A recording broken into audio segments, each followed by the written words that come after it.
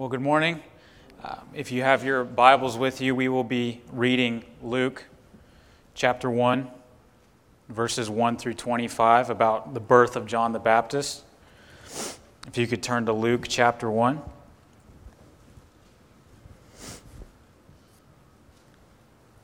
Luke chapter 1.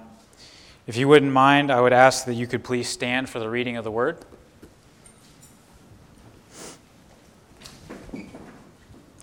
Let's read together. Inasmuch as many have undertaken to compile a narrative of the things that have been accomplished among us, just as those who from the beginning were eyewitnesses and ministers of the word have delivered them to us, it seemed good to me also, having followed all things closely for some time past, to write an orderly account for you, most excellent Theophilus, that you may have certainty concerning the things you have been taught. In the days of Herod, king of Judea, there was a priest named Zechariah of the division of Abijah, and he had a wife from the daughters of Aaron, and her name was Elizabeth. And they were both righteous before God, walking blamelessly in all the commandments and statutes of the Lord. But they had no child, because Elizabeth was barren and both were advanced in years. Now while he was serving as priest before God when his division was on duty, according to the custom of the priesthood, he was chosen by lot to enter the temple of the Lord and burn incense. And the whole multitude of the people were praying outside at the hour of incense. And there appeared to him an angel of the Lord, standing on the right side of the altar of incense. And Zechariah was troubled when he saw him, and fear fell upon him. But the angel said to him, "Do not be afraid, Zechariah, for your prayer has been heard, and your wife Elizabeth will bear you a son, and you shall call his name John. And you will have joy and gladness, and many will rejoice at his birth, for he will be great before the Lord, and he must not drink wine or strong drink, and he will be filled with the Holy Spirit, even from his mother's womb. And he will turn many of the children of Israel to the Lord their God, and he will go before him in the spirit and power of Elijah to turn the hearts of the fathers to the children, and the disobedient to the wisdom of the just, to make ready for the Lord a people prepared." And Zechariah said to the angel, "How shall I know this? For I am an old man, and my wife is advanced in years." And the angel answered him, "I am Gabriel. I stand in the presence of God, and I was sent to speak to you to bring you this good news. And behold, you will be silent and unable to speak until the day that these things take place, because you did not believe my words, which will be fulfilled in their time." And the people were waiting for Zechariah, and they wondered at his delay in the temple. And when he came out, he was unable to speak to them, and they realized that he had seen a vision in the temple. And he kept making signs to them and remained mute. And when his time of service was ended, he went to his home. After these days, his wife Elizabeth conceived, and for 5 months she kept herself hidden, saying, "Thus the Lord has done for me in the days when he looked on me to take away my reproach among people." You may be seated.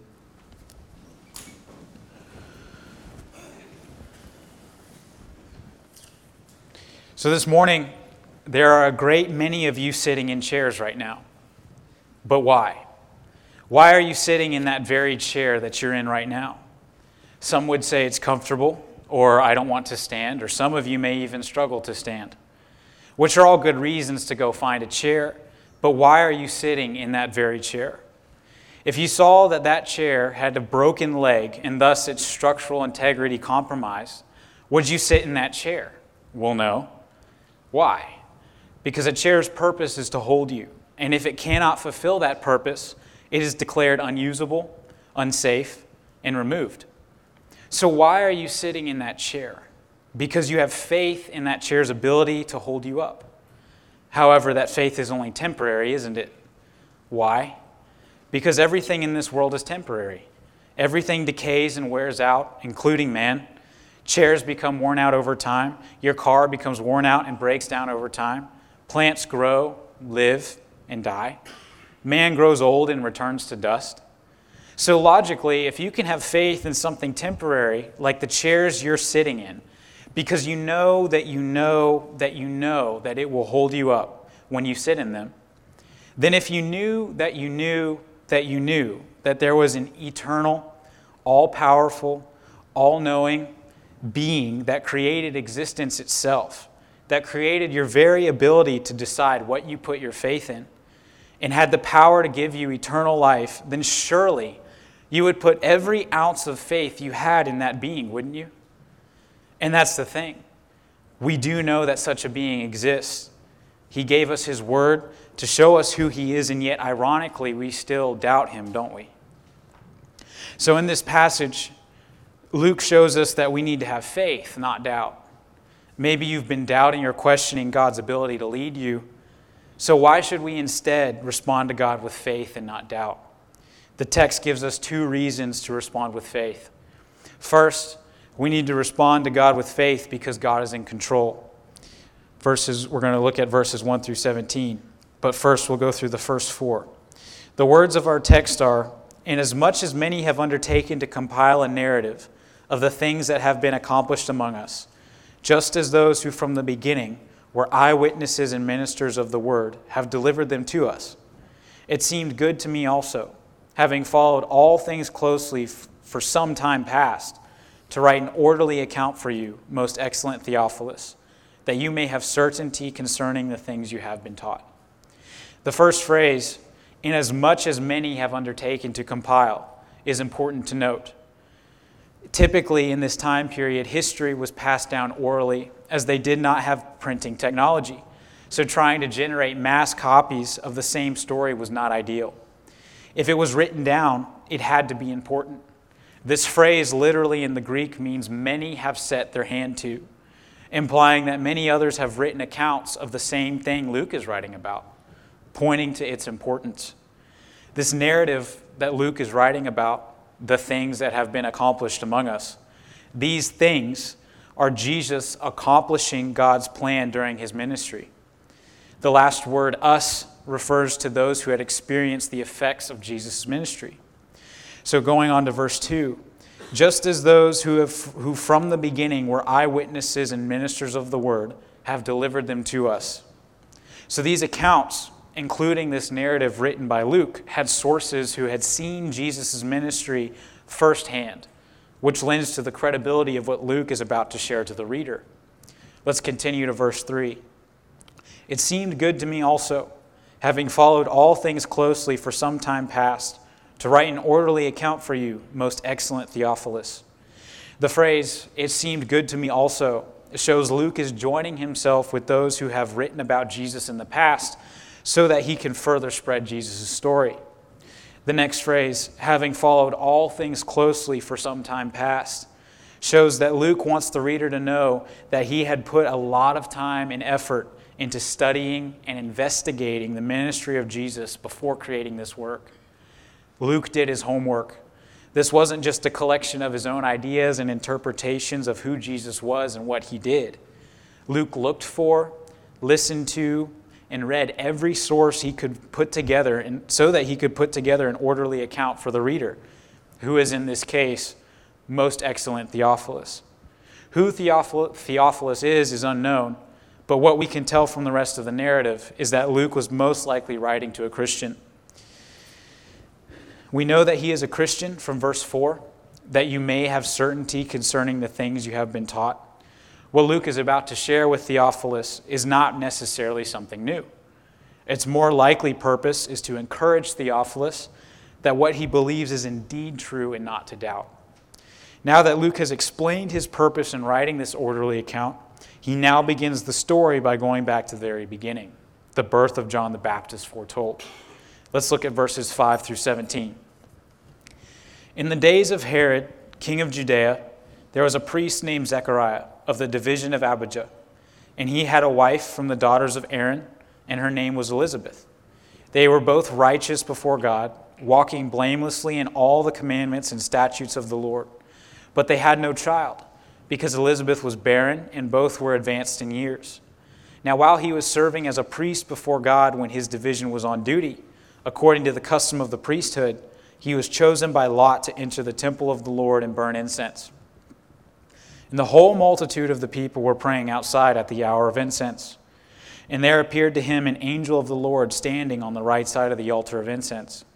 And Zechariah was troubled when he saw him, and fear fell upon him.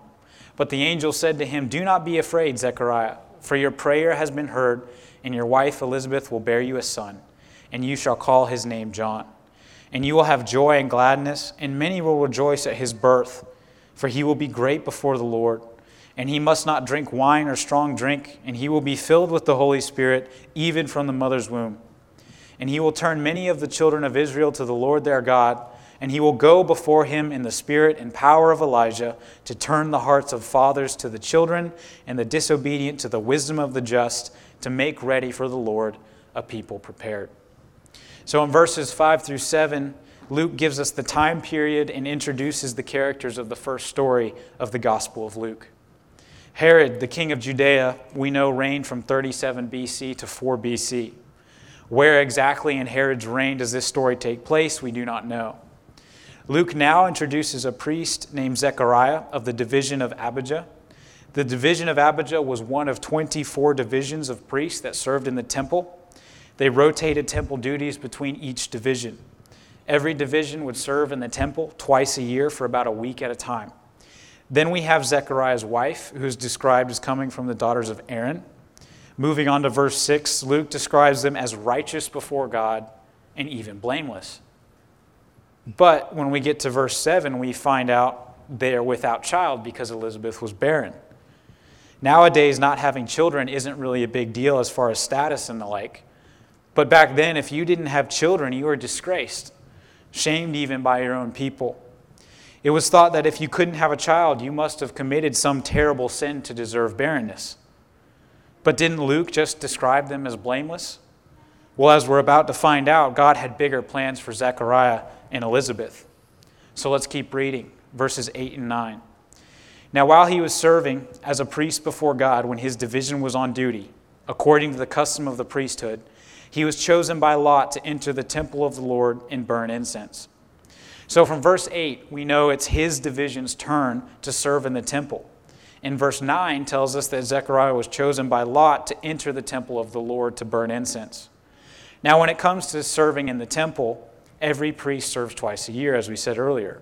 However, the specific job of burning incense for the daily offering required going into the holy place. And who did that job was decided by casting lots. Zechariah was one of 18,000 priests.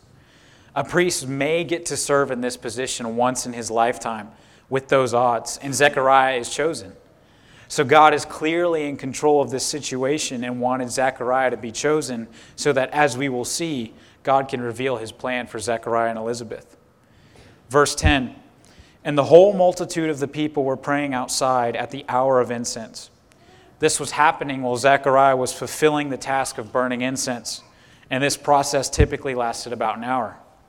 Zechariah is now in the temple when we get to verse 11. And there appeared to him an angel of the Lord standing on the right side of the altar of incense. For Zechariah, things could not be better as far as his career as a priest. For one, he has been given the once-of-a-lifetime honor to burn incense. And two, while fulfilling this task, an angel of the Lord appears. Let's keep reading verse 12. And Zechariah was troubled when he saw him, and fear fell upon him.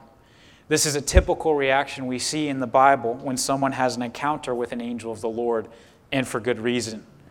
When someone encounters an angel of the Lord, it's not just a visual experience. It had to be a very spiritual experience as well. To be a fallen human being in the presence of a divine being who was in direct contact with God. It would have had to have been overwhelming, to say the least. In verse 13, we have the typical response of encouragement to not be afraid.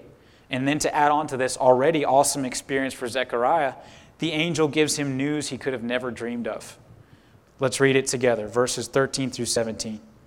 But the angel said to him, do not be afraid, Zechariah, for your prayer has been heard, and your wife Elizabeth will bear you a son, and you shall call his name John.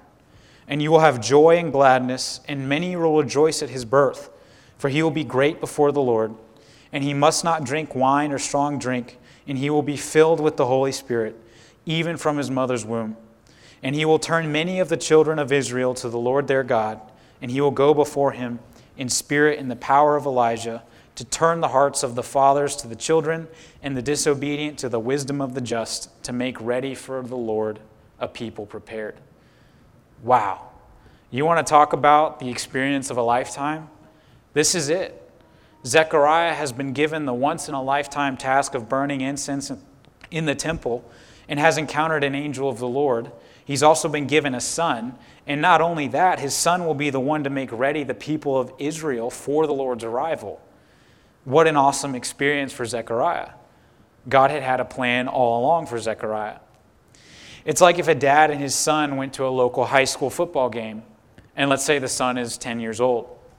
They're watching, and the son says to his dad, "Hey, Dad, I want to play football. Can I play with him?" The dad proceeds to say, "No, you can't play with them." To which the child replies, "Why? I want to play with them."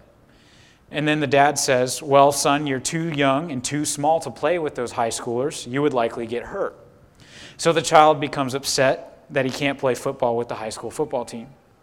So when they get home, the child's dad says to him, "I'll tell you what, if you train, eat right, and study hard, when you get to high school, you can join the high school football team." So the son begins going to the gym, eating right, and studies the playbook inside and out as best he can. And when he gets to high school, he's ready. He joins the team and becomes the best quarterback the high school had ever seen. Now, what would have happened if his dad had let him play football with no training at 10 years old? He would have been crushed, broken, and hurt, which is probably why high schools don't let 10-year-olds play. It's the same way with God. If he doesn't give us what we want the moment we want it, it's for a good reason. Like with Zechariah, if he had had a child like normal, then that's just it. It would have been normal. But instead, God did not give them a child when they wanted. He waited until they were advanced in years, as verse 7 says, which is important because Zechariah knew that biologically they could not have children, which we'll see in verse 18. The prayer that had been heard by God, that Zechariah had probably given up on, was now being answered years later. Why? To show his glory. Because that's the purpose of our lives. Not to bring glory to ourselves, but to bring glory to God. It is a testament to God's power and that he is in control of everything. And if God is in control of everything, what reason do we have as Christians to not put our faith and trust in him? As we have seen with the life of Zechariah, there's nothing but benefit for having faith in God. But we still struggle. Why? Instant gratification. When we don't receive the physical healing we think we need now, we doubt. When we don't receive the financial support we think we need now, we doubt. When we pray for the survival of a loved one, but Jesus takes them home, we doubt. And when the president we want to get elected doesn't get elected, we doubt. Or when your brother or sister won't turn to Christ, we doubt. You see, instant gratification kills our faith. Because if he granted every wish that we make, instead of leaning on him, trusting him, being faithful to him that he will pull us through, we would use him like a genie in a bottle. And life would be just fine and dandy, wouldn't it? But we're not here to live a fine and dandy life.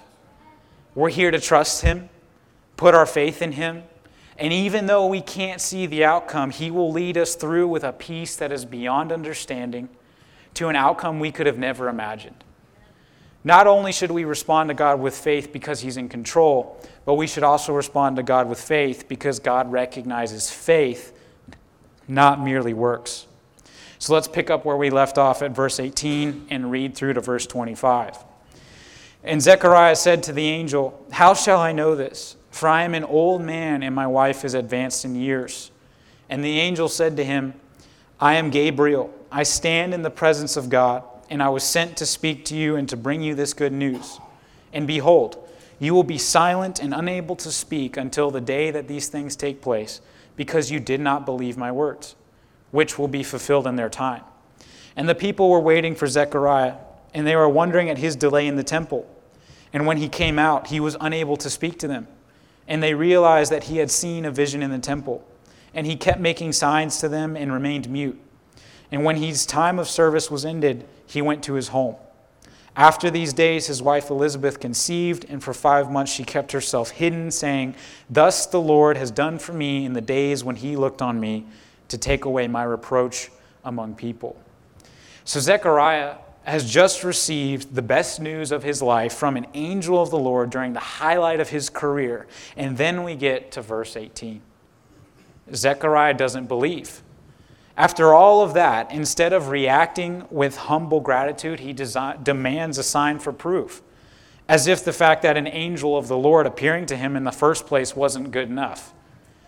Reading this, I think, how could you not believe, Zechariah? There is an angel of the Lord before you, but then I think to myself, I'm the same way, aren't I? Aren't we all? How many times have we given up on a prayer to God because he didn't answer it when we wanted him to? You see, Zechariah is about to learn a lesson we could all learn as well. Let's keep reading, verse 19. And the angel answered him, I am Gabriel. I stand in the presence of God, and I was sent to speak to you and to bring you this good news.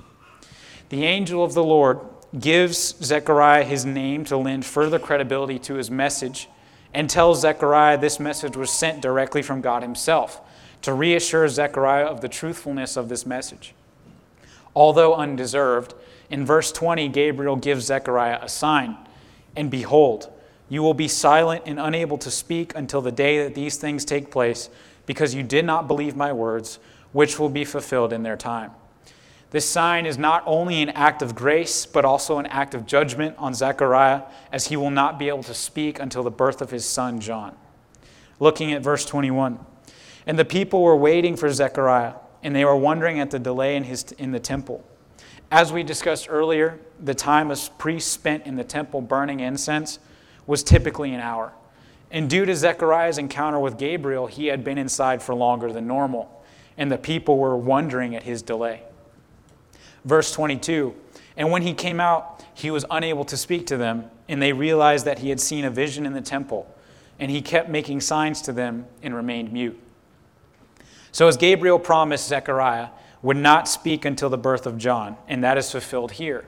As normally priests were expected to pronounce a customary blessing when they exited the temple, but he could not. As he could not speak to the people and could only make signs to them, they realized something supernatural had happened. Let's keep going, verse 23 through 25. And when his time of service was ended, he went to his home. After these days, his wife Elizabeth conceived, and for 5 months she kept herself hidden, saying, Thus the Lord has done for me in the days when he looked on me, to take away my reproach among people. So Zechariah returns to his home with Elizabeth, and she conceives, fulfilling God's promise to Zechariah. As to why she remained hidden for 5 months isn't clear, but as we see in verse 25, she rejoices over her pregnancy, as she will no longer be shamed by her own people. Now, the lesson Zechariah needed to learn here is twofold. A, God can answer prayers whenever he sees fit. And B, faith is not based on your status, but on your heart. You see, Zechariah had given up on God because he didn't answer his prayer when he saw fit. And he let his status as a priest and his knowledge of human biology justify himself questioning God, who in fact created human biology and was the one who put Zechariah there in the first place. Zechariah was at the highlight of his career, and he was probably feeling pretty good about himself in that moment. But although blameless, he had a heart issue that needed fixed. So God graciously humbles him. It's like when the rich man approached Jesus and he asked him, What shall I do to inherit eternal life? And Jesus tells him to follow his commandments, to which the rich man replies, I follow all of your commandments. And then Jesus says, Then go and give all that you have to the poor and follow me. But instead of doing so, he walks away in shame. Not because he did all of the right things. There was a heart issue. The rich man had had more faith in his wealth than he did Jesus. In the same way, Zechariah had more faith in his idea of human biology than he did in God to do the impossible. Now, Zechariah, however, learned his lesson, whereas the rich man didn't.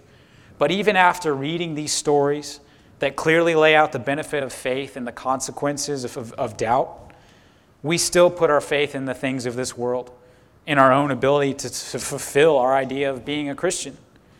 Showing up to church every Sunday, tithing, being a deacon, or serving on the worship team, that doesn't determine how faithful you are to God. The Pharisees did all the right things. Zechariah did all of the right things. Works don't give you a higher status with God. No, God looks at the heart. All of those things that we do as Christians are good, and we ought to do them, but they ought to be a result of our faith in God. As Christians, we believe Jesus died for us. But let me ask you something. What did he die for? Jesus was flogged, whipped, spat on. This wasn't some scene from Hollywood where he was clothed and a little bloodied. No, he was naked. He was beaten repeatedly. He was bruised, swollen, ripped with a cat o' nine tails to the point where you could see his bare ribs. He probably couldn't carry the cross because it was resting on his bare ribs. And then he had thorns forced in his skull to the bone, and as if that's not already agonizing, and then nails driven through his feet and hands. And not only that, he was hung by them with his weight, pulling on those nails. Do you really think he went through all of that and then died so that we could doubt? No, he died and rose again so that we could have a faith so great that when he calls us to the unknown, we don't hesitate for a second. A faith so great, when people walk by us, they notice there's something different about you because of your faith in God. You have the Holy Spirit living inside of you. You can overcome any circumstance through Christ who strengthens you. To live is doubt? No, to live is Christ, and to die is gain. Who are we? We are Christians who believe that Jesus died and rose again so that our faith would be unshakable. So we're all here this morning, sitting in these chairs ever so faithfully. If we can have faith in a chair invented by a brain that God created, don't you think the least we can do is give God our faith? Let's pray.